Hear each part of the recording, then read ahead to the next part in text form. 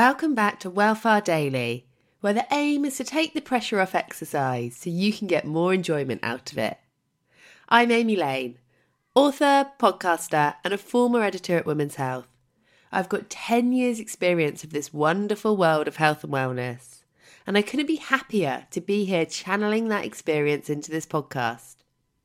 You can find me here Monday to Friday with short podcasts that are full of experience, expertise, and I hope inspiration. So you not only move more, but move well, or maybe move a bit differently. And today we're talking about 5 reasons to shake off the scaries about exercise. Those scaries often show up in common excuses like, I don't have time, I'm too tired, I don't know what route to run. And these scaries can really hold you back.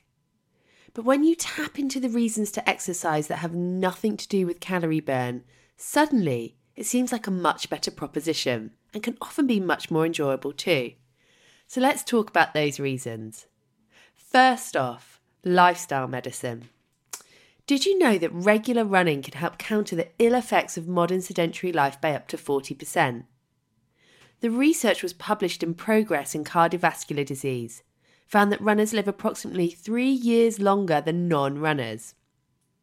So if you're finding yourself sitting down all day, go on, break up your day by finding your trainers and just heading outside for 15 minutes. And if you want a real reason why even a short run counts, head back in the pod archive. There is a show all about why even short runs can be really powerful. Next up, point number 2 is a happier working week. Various studies have concluded that regular cardio can help combat the stress and strain of the daily grind. The good news is your runs don't need to be as long as 60 minutes either. Just half an hour is enough to boost sleep, mood and concentration. The third one is all about sex life. A study published in the Archives of Sexual Behaviour found that 1 hour of exercise 4 days a week over 9 months is all it takes to have better sex more often. Let's call this active recovery, shall we?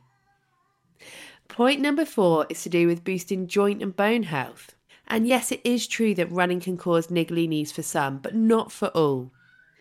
David Felsen, a researcher and epidemiologist at Boston University School of Medicine, discovered that if you're healthy with no history of injuries, running at a pace of 8 to 10 minute miles can be really beneficial for your joints. And lastly is a youthful mind.